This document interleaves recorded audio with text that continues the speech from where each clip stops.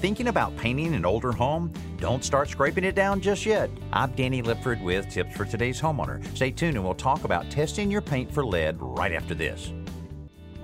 If your home was built prior to 1978, chances are pretty good that lead paint was used. Because lead paint is a recognized health hazard, you want to approach any contact with caution, and that starts by finding out whether or not you actually do have lead paint. Home test kits make this a simple process, and you can find out the test results in less than 30 seconds.